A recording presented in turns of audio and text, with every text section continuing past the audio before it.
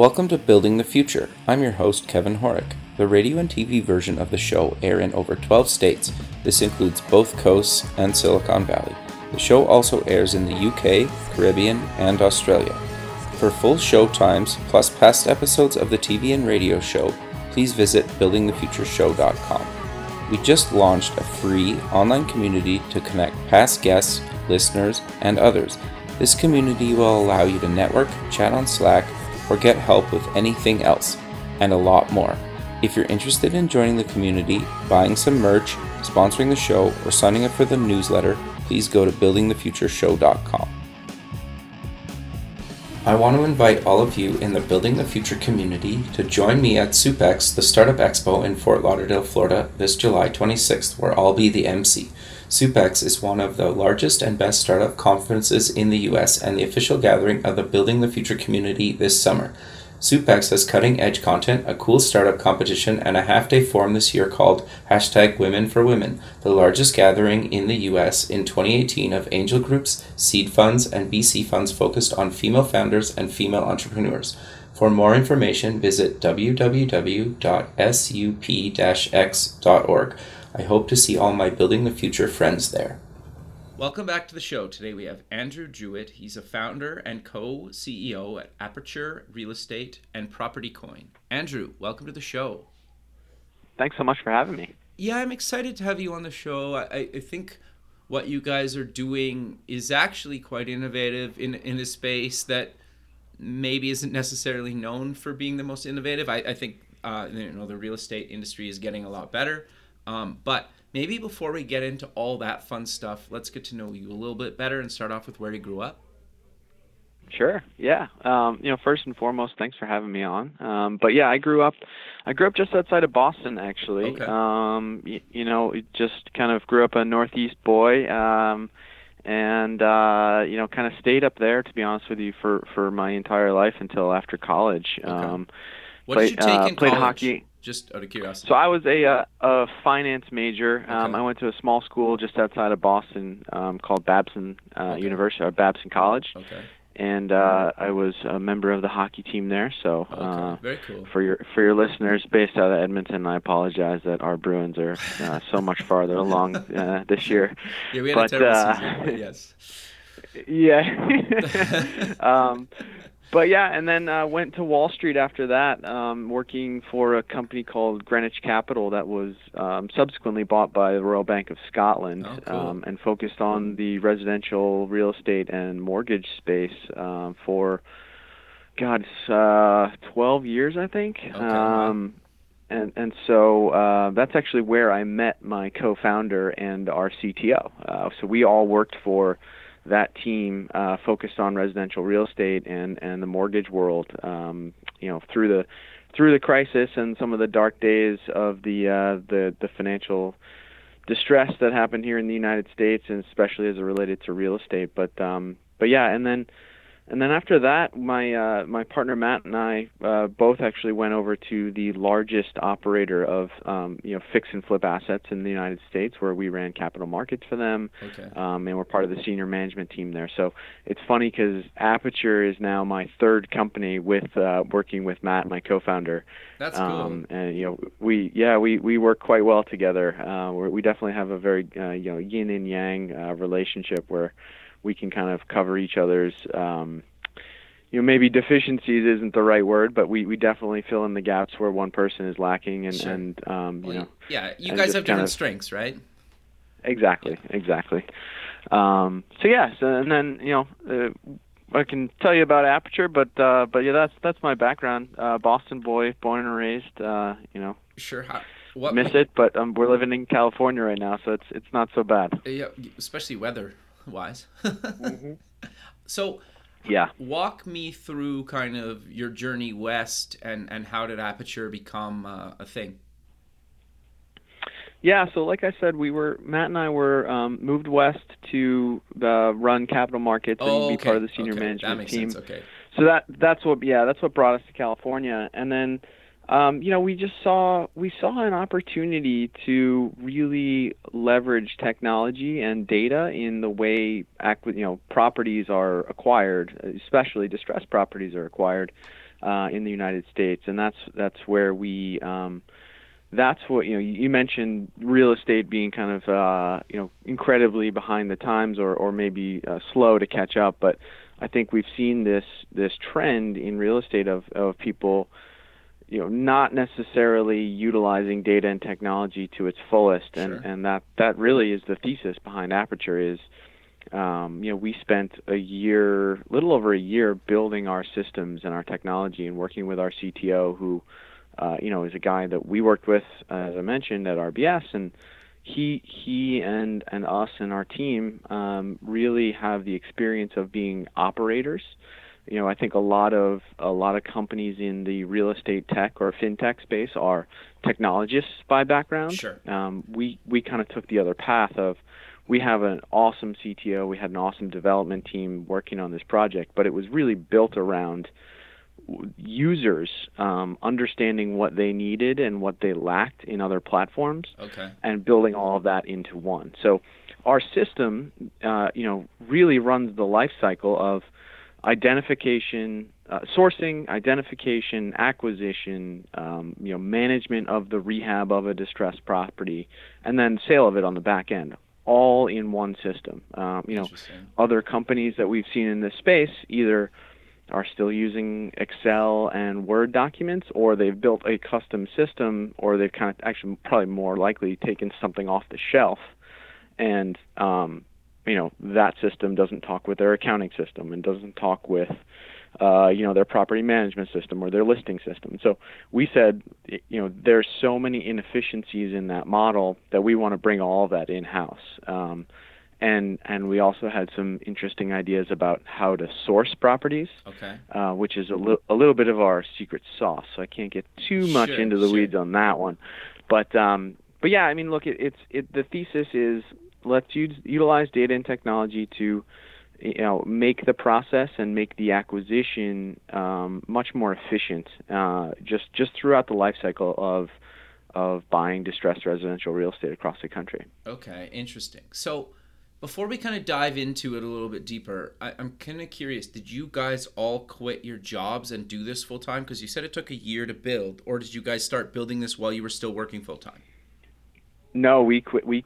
Okay. And that's one of the big selling points we have with our investors and our partners is, look, we were we were doing well. We were part of the senior management team of a company with a couple $1 billion balance sheet. Oh, wow. Doing this same strategy. So we left very comfortable jobs and very comfortable lives to really take this on and take a stab at this. So this is our lifeblood. This is our livelihood, and we've made that sacrifice to and not only leaving a steady paying job with good benefits and all that good stuff, but investing our own money into this development and this platform.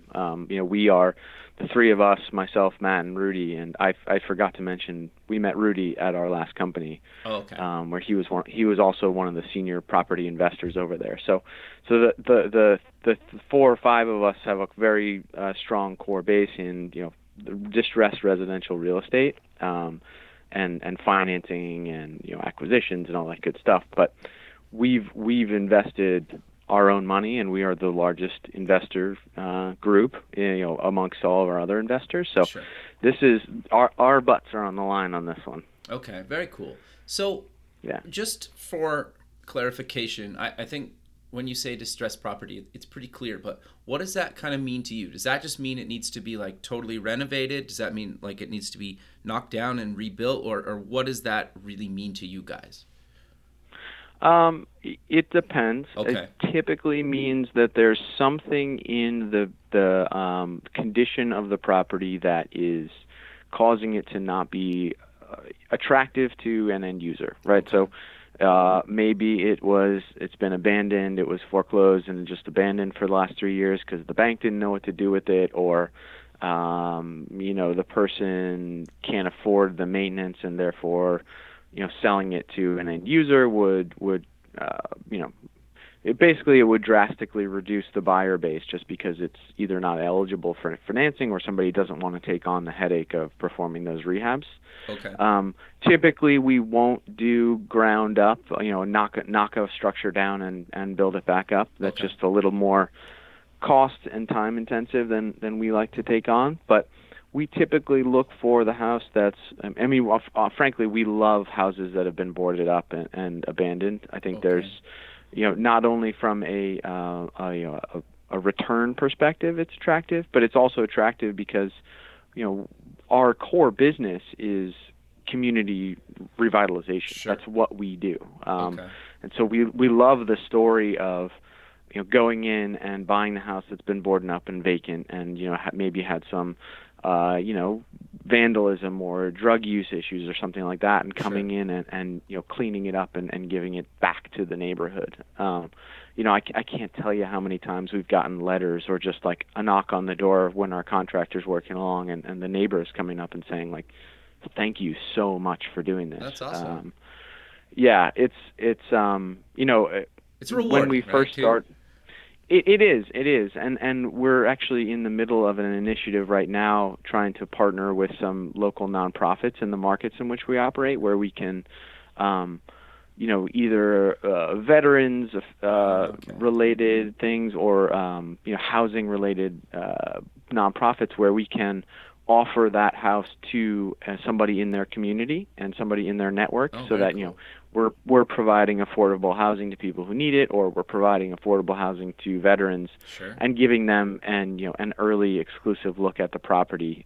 So we're in the middle of that process right now. It still hasn't been rolled out, but when we started this thing, we had the ability to take a step back and say, look, yes, this is a for-profit business, but it's one that is socially responsible, and we want to operate a company that is socially responsible. So how do we do this, and how do we give back to the communities in which we operate? So, it's very it's rewarding from a return perspective, but even more so from a kind of a social good perspective. No, that's very cool. So you kind of have, well, at least I understand it, like I can sell you my house, or I can kind of get a loan from you guys. Is that on top of that? Yeah, that's the public side of the business. So people, if they need to move quickly, or they want to sell their house without the hassle of going through the 2 months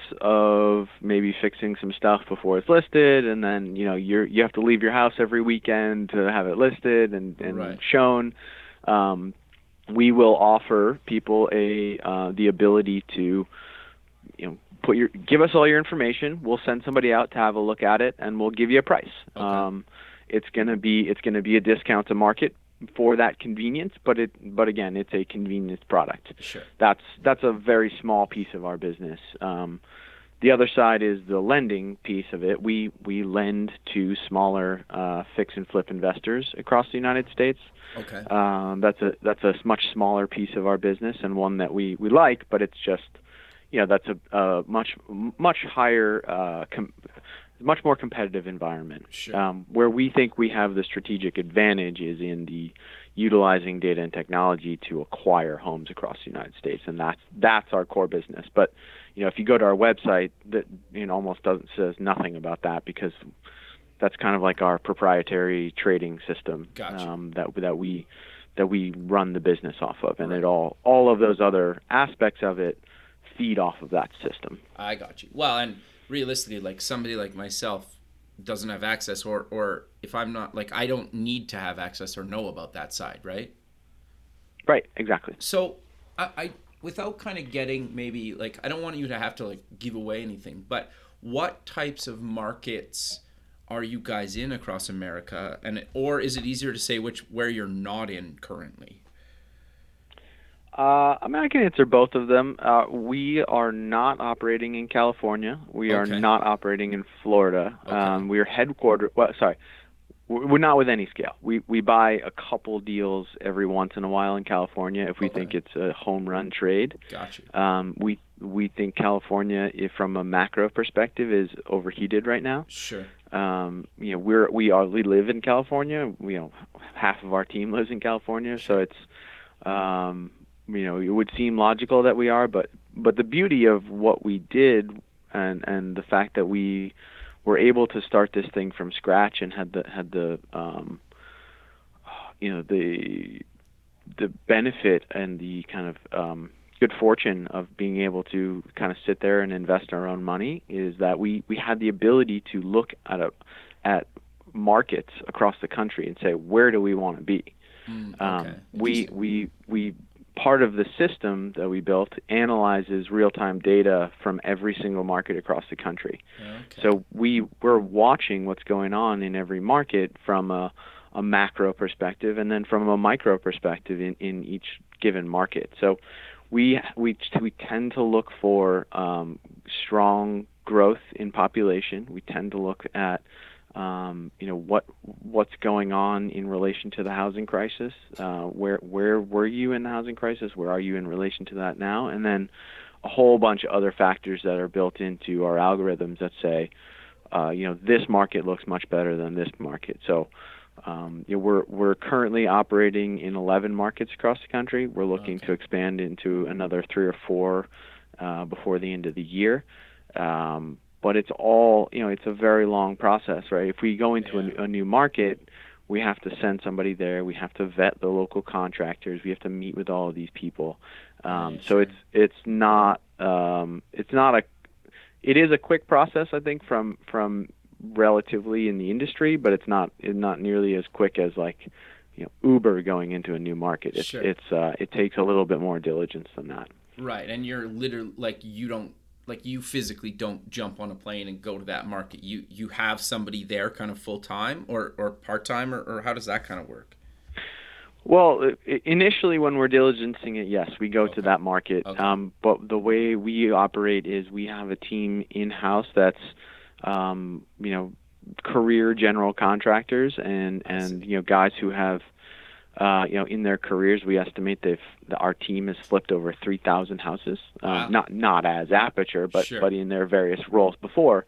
Their job is to manage the process. So we manage it internally, but we leverage on the ground contractors, brokers, Gotcha. and professionals to help us manage that process. And it's all managed in our system. So Gotcha. they're responsible for reporting on a daily basis what's going on the process, and so that way we can manage it. Literally we could manage it from anywhere. It's all cloud based. It's all you log in and there's your projects. Got you. No, okay. No, that's cool. So I want to kind of change gears a little bit. You guys have this property coin, and it's propertycoin.re is the domain. What exactly is it, and why did you guys decide to found it? Well, so it is a digital currency. Okay. I think it's maybe currency is the wrong word. There's been it started off as a digital currency. It's now shifted towards a digital investment vehicle. Okay. So that it's kind of like cryptocurrencies are taking this. There's becoming this fork of utility versus security tokens, and so we've definitely gone down the security token avenue. It's definitely an investment, but makes sense. But to go back, we did this because we saw an opportunity to take our experience as former investment bankers, specifically focused on the residential real estate world, and asset-backed securities. Take that experience, apply it to the what was at that time, and I think still is, a bit of the Wild West in terms of cryptocurrency issuances. Sure. We looked at it and we said, look, there's a lack of proper asset-backed offerings that the market needs, and we saw that this is going to come. Like, there will be a time in the future where major corporations are issuing asset-backed and security tokens, and we saw that, and I think we jumped on it early. But we also had a company that needed growth capital. Our business is buying homes. We're not buying T-shirts. It's extraordinarily capital intensive. So we said, look, we're supposed to take a shot at this and issue a currency or a token that represents a fractionalized ownership of the pool of assets that we go and buy with that money. So we're looking to raise $50 million with this raise, and if somebody buys a couple tokens, their couple tokens represent a fractionalized ownership of that $50 million of initial portfolio. Interesting. And the cool part about it is, the crypto world really doesn't have anything that is naturally appreciating in price. It's all, in my opinion, largely speculative. People invest in it and try and convince other people that this thing is the best thing since sliced bread. But for ours, we are reinvesting 100% of the profits that come from that $50 million or initial $50 million back into new properties and loans. I see. So unless we don't perform, which we think we will, but there's always a risk in investing. Sure. That value should increase over time, and your per token share of those assets will also correspondingly increase. So we think it's a really innovative project, and why did we do it? It's another source of capital for us, but it's also we felt as though we were innovators in the real estate tech and fintech space, and so this is kind of like the next level of innovation into the blockchain and crypto world, and so why not? If we can be innovators in a couple different spaces and really have some value to being one of the pioneers in this, we should absolutely take that chance. No, I think that's great. So I just want to kind of step back for a second. For people that don't understand kind of what maybe blockchain or crypto kind of is, do you maybe want to kind of just give a bit of a background on kind of how it kind of works and what exactly it is? Absolutely. So the first thing to know is blockchain is the underpinning of all cryptocurrencies. So if you think about it, it's kind of like the relationship of the internet to email. Okay. Email is built on top of the internet protocols that basically allow people and computers to talk to each other. So email is just one way with which you can send information across that internet. The same thing holds true in the very most basic concept of the blockchain and cryptocurrencies. But blockchain is a distributed ledger. So basically, it means instead of having server rooms, Amazon has their AWS server rooms. Yep. This is leveraging a very complex math equations that allow each person's computer across the world to act like a storage network for that ledger. So if I wanted to send you $5, there's an unbelievable amount of computing power out there that's all rushing to calculate and solve a math equation that basically proves that I've sent you that $5 or vice versa. Gotcha. So that is, each one of those transactions is called a block. Okay. And so every time a new transaction is performed on the network and validated on that network, the previous block becomes the building block for the next block and Gotcha. the next block, and it becomes exponentially harder to break into that initial block because you'd have to go all the way through those corresponding transactions to like falsify that initial record, and so without going super geeky Sure. on you, I'm starting to get into the weeds a little bit, but it basically provides an immutable distributed ledger of transactions. And so Bitcoin is the most famous one, is Sure. basically a transfer of value that, because it's out there and millions of people can see that a transaction occurred, there's real value to that. I Right. sent you $5. Anybody in the world can go on and say, "Oh, hey, Andrew sent $5. Gotcha. Cool. That there's that record." So therein is the value. That is, there's so many interesting things that are going on in blockchain, and I think there's so many different use cases of building networks, building ways for people to transfer money in poverty-stricken countries that doesn't involve a bank, that doesn't involve a central government that may be corrupt. There's so many cool things. We're taking it in a different direction. We're taking it in, hey, before now, nobody has been able to invest into the U.S. fix and flip space unless you are an extremely high net worth individual and you happen to know somebody who's doing it on any scale. Interesting. We were at the largest operator in this space, and they had a fund that was primarily made up of some very high net worth individuals. Okay. So we're saying, let's open up this market to anybody in the world who wants to invest in this, and we can do that because we can issue this token where there's no transaction, there's limited transaction fees. The ability to transfer that ownership is quite simple. You just if you have a wallet address, and you go onto a cryptocurrency exchange, you can trade that ownership of our portfolio with somebody who's in Thailand or Indonesia or whomever has access to that network can trade this asset. So we liken it to if you went to pick any number of the largest hedge funds in the world and wanted to invest in their real estate fund, you would have to put up a lot of money to do it. Sure. And B, it's really illiquid. You're going to probably pay a 20% fee if you want to sell that on the back end before they liquidate it. So here, if you want to get out, no problem. There's hopefully somebody on the other side of the world, or maybe down the street, that wants to buy it. Sure. So that was a very long-winded explanation of what it is, but I hope that was informative. No, I think it's good, right? I don't think you got really too technical. But just to be clear, like traditional Bitcoin, I can't actually mine your currency.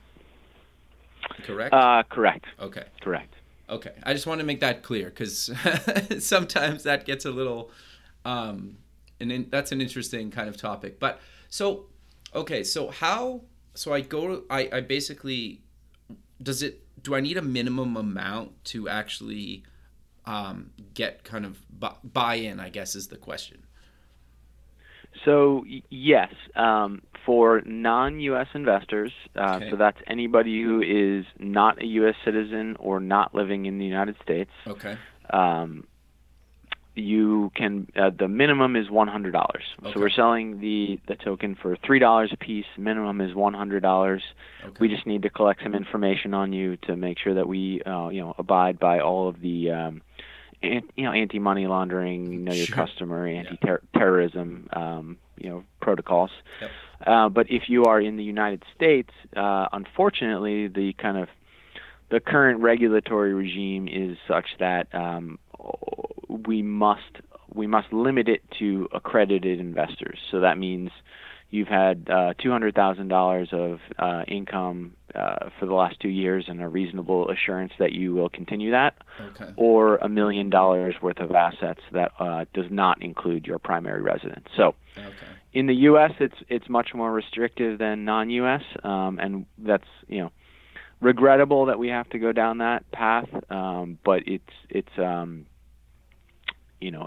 the kind of the catch-22 of living in this world right now, where it's still somewhat uncertain. I think the SEC is doing a good job of staying on top of this and being receptive to potentially changes to that, but it's still a long ways off. Interesting. Yeah, I could see that being kind of a huge issue, right? But because there's only a fraction of the population that meets those, right? Yeah, and it's so counter.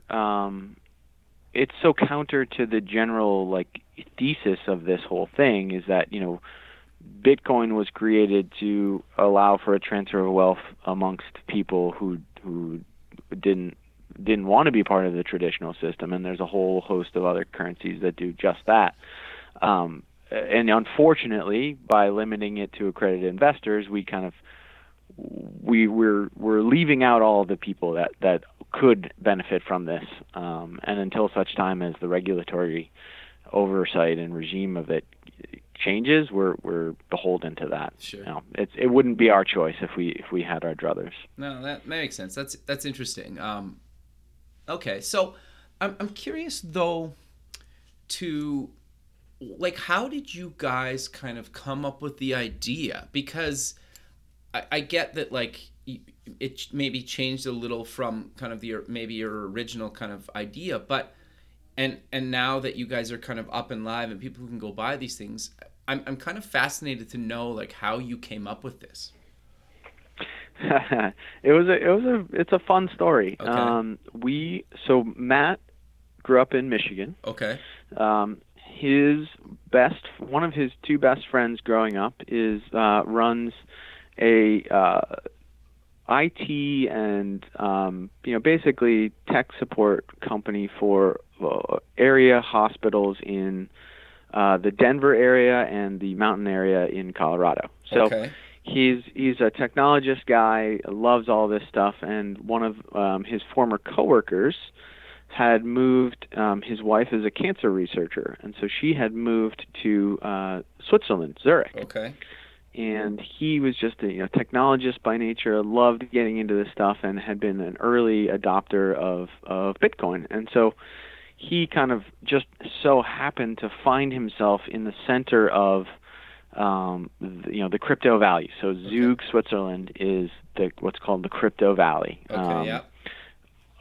Any of the big name crypto people or funds or just developers that everybody's heard of is in Zug, Switzerland. Sure. And so he kind of happened to find himself in that area and became quite friendly with a lot of interesting people. And we were just touching base with him, just because we were doing some cool stuff in real estate tech. He was doing some cool stuff in cryptocurrency, and Matt's mutual friend put us in touch, and it just kind of like the idea sparked of like, cool.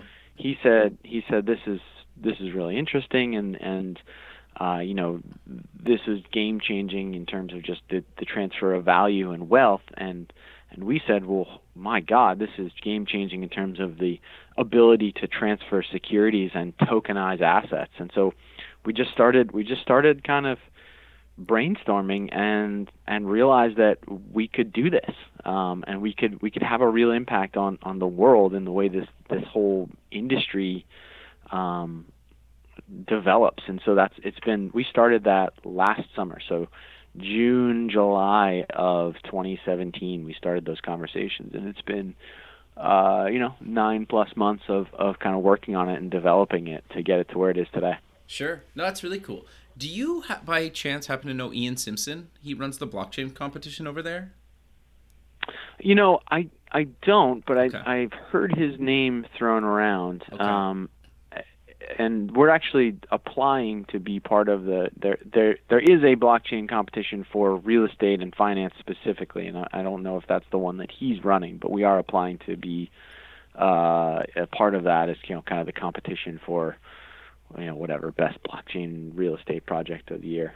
Sure. No, okay, that's cool. No, okay, so that's actually quite fascinating. So I'm curious though to kind of, it's on sale right now. You're doing this initial offering, and part of the reason I'm asking is because I'm kind of selfishly curious.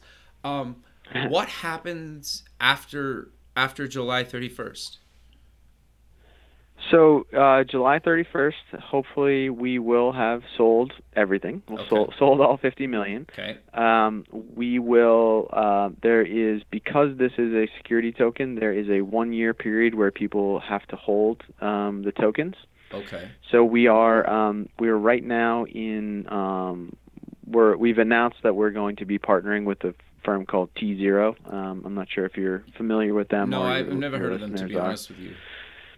So they are kind of like the leader in building security token exchanges. So listings that are exclusive for security tokens because they have all sorts of restrictions and limitations on them. It's much different than just going to Coinbase or any of the major exchanges. So we've announced that we're going to partner with them. They are still kind of working on their platform and their system. They hope to be live in September, October of this year. Okay. But we'll after that year's time, our token will be free for trading on, hopefully, not just their platform, but other security token platforms that we're working with. Haven't yet formalized anything with any of those other ones, but we are working on that. Okay. And then it's open for trading. So we're going to, because there's that 1-year hold period, we're going to kind of run the business. We're going to buy those properties, we're going to invest them, and then we're going to reinvest the profits into that. So the hope being that by that 1-year time frame, and again, this is all subject to our ability to make profitable trades, and Sure. My lawyers would yell at me if I didn't say this is do your own diligence and consult your advisors and all that good stuff. But we hope to have, by that year's time, turned that $50 million twice, or if not twice, maybe close to twice, because our average hold time is 4 to 6 months. So Okay. we would hope that the value of that token would be, or the pool would be more than that $50 million, and therefore there's just an initial increase in the price. But it will be fully tradable on those security token exchanges and available for transfer across the globe. Okay. And I guess, I don't mean to sound negative, but what happens if you don't raise the full amount? We'll just use whatever we raise, and we will operate. We have no shortage of opportunity. Our system identifies and analyzes over 3,500 properties a day in our 11 markets across the country. So we obviously, all of those 3,500 are not in distress, Right. nor do they look like great deals. But even we kind of typically whittle that down and are submitting bids every day. So there's no shortage of properties to buy. So if we raise 15 million or if we raise 5 million, we're going to take that money and we're going to do exactly what we say we're going to do. And hopefully in a year's time, we'll have proven ourselves, right? We'll have that track record of profits and the growing the value of the coin. And hopefully if the market's kind to us, we'll come back and say, here's property coin 2, and hey, look, we did it already. We told you we were going to do it. We did it. Who wants in on the next round? So it's kind of like, look, it would be disappointing, but not discouraging. Sure. Yeah, I guess. Yeah. Okay. No, that's interesting. So I guess for people that maybe,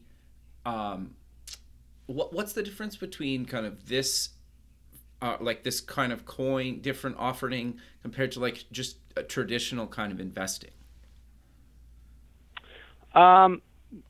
It's really the form in which your ownership is represented, right? Okay. So in traditional investing, you're either investing in a stock or a bond, and that's evidenced by a stock certificate or a bond certificate.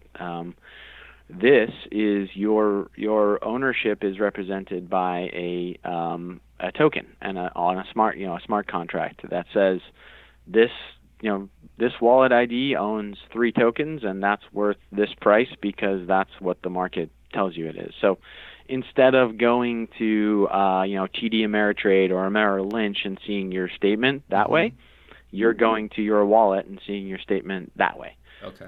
It really all it is disintermediating maybe is a bad word, but it's just a different form of ownership than it is than really anything, because we took, from a structural perspective and a documentation perspective, we took all of the best practices of our kind of former lives of this entity has its own bank account, it has its own entity with which it purchases properties. That's really, really important for governance issues. There's no commingling of funds. Sure. On our side. So from the governance perspective, it looks no different. From the ownership perspective, that's where the change is versus kind of the traditional world. Okay. No, I thought it was kind of interesting to mention that, because I think that the whole space is so new that people just don't know, and so sometimes they don't maybe do some of these new ways to actually invest their money. So I thought it was worth mentioning. The other thing that I'm curious about, though, is where do you kind of see maybe the crypto kind of blockchain space kind of going? Like, because you're in it, right? You guys are doing this. Like, do you have any kind of, things that you've been thinking about that where this could all kind of go? Yeah. I mean, look, we were talking to we're in LA. Yeah. There was a huge crypto conference in LA Tuesday, Wednesday of this week, and we were talking to somebody yesterday who look, I think there's two distinct camps, right? There's people who love the traditional utility space of it, so actually either buying products and services or using the network for some reason, and that token represents the ability to utilize that network. But we were talking to somebody and asked her yesterday, and she's a prominent investor in the space, and said, what kind of really interests you, just from a fun, just from a utilization or just an interesting project? And she said, the application of virtual reality and blockchain together is really something quite cool. She was talking about a company that it's called Wave, and it's basically they provide virtual raves. I'm not a raver, but it's fascinating. Like, you put on your VR headset and you are transported into a club, a rave club, and you can do some somewhat maybe nefarious things in that are associated with raves, and you can talk to your friends and interact and transfer, using your tokens. You can transfer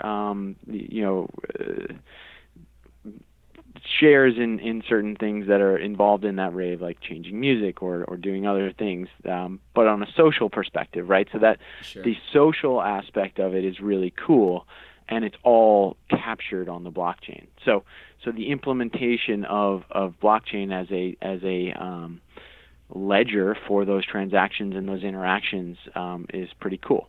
I think another very cool use case is identity and credit scoring. The traditional methods of gathering data on people for credit is very centralized, and oftentimes can be really hard to prove if there's identity theft that's occurred. So creating an immutable store of your personal data that's only available to the people that you want it to be available to is a really interesting thing. And then the ability of other service providers, credit providers, to access data about you that may be more insightful as to your ability to repay debt, that's pretty cool. But I think from our perspective, I see a huge wave coming in the tokenization of assets. I think we're very early on in this, but you're starting to see the Goldman Sachs of the world, the Barclays of the world, dipping their toe into what's going on with cryptocurrencies and what's going on with blockchain and how do we tokenize assets. I mean, we went to in February the largest securities conference for asset-backed and structured finance, and we were just kind of spreading the word of what we were doing, and a lot of people were very interested.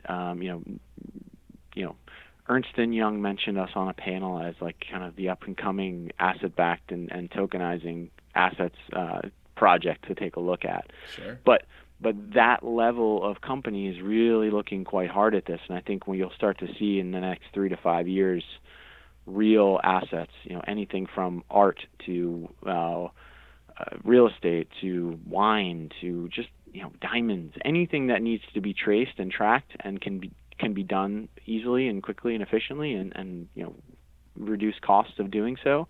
You'll start to see asset-backed tokens coming in some serious size in the next few years.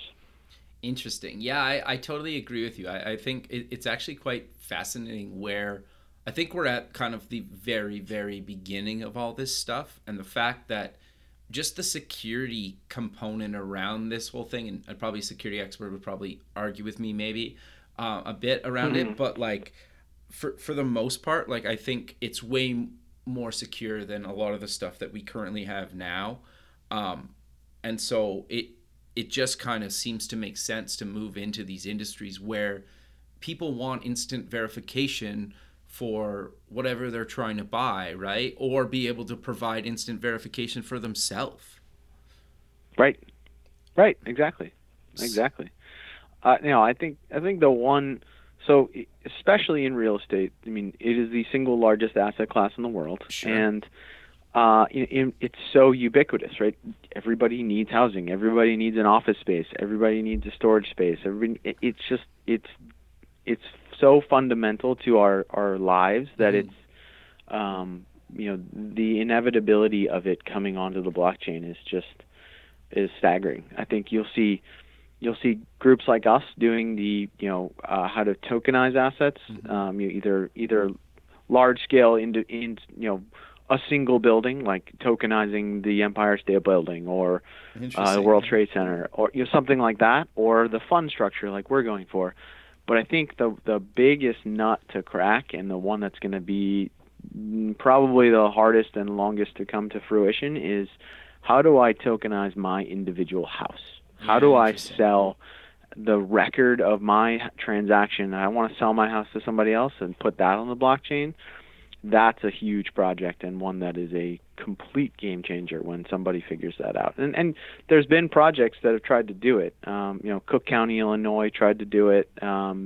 It worked, but the problem in the U.S. is it's not only state specific, it's county specific. Wow. You have to have adoption of each individual county, and there has to be some agreement. And again, it's a challenge because it kind of goes against the whole Constitution of the United States a bit.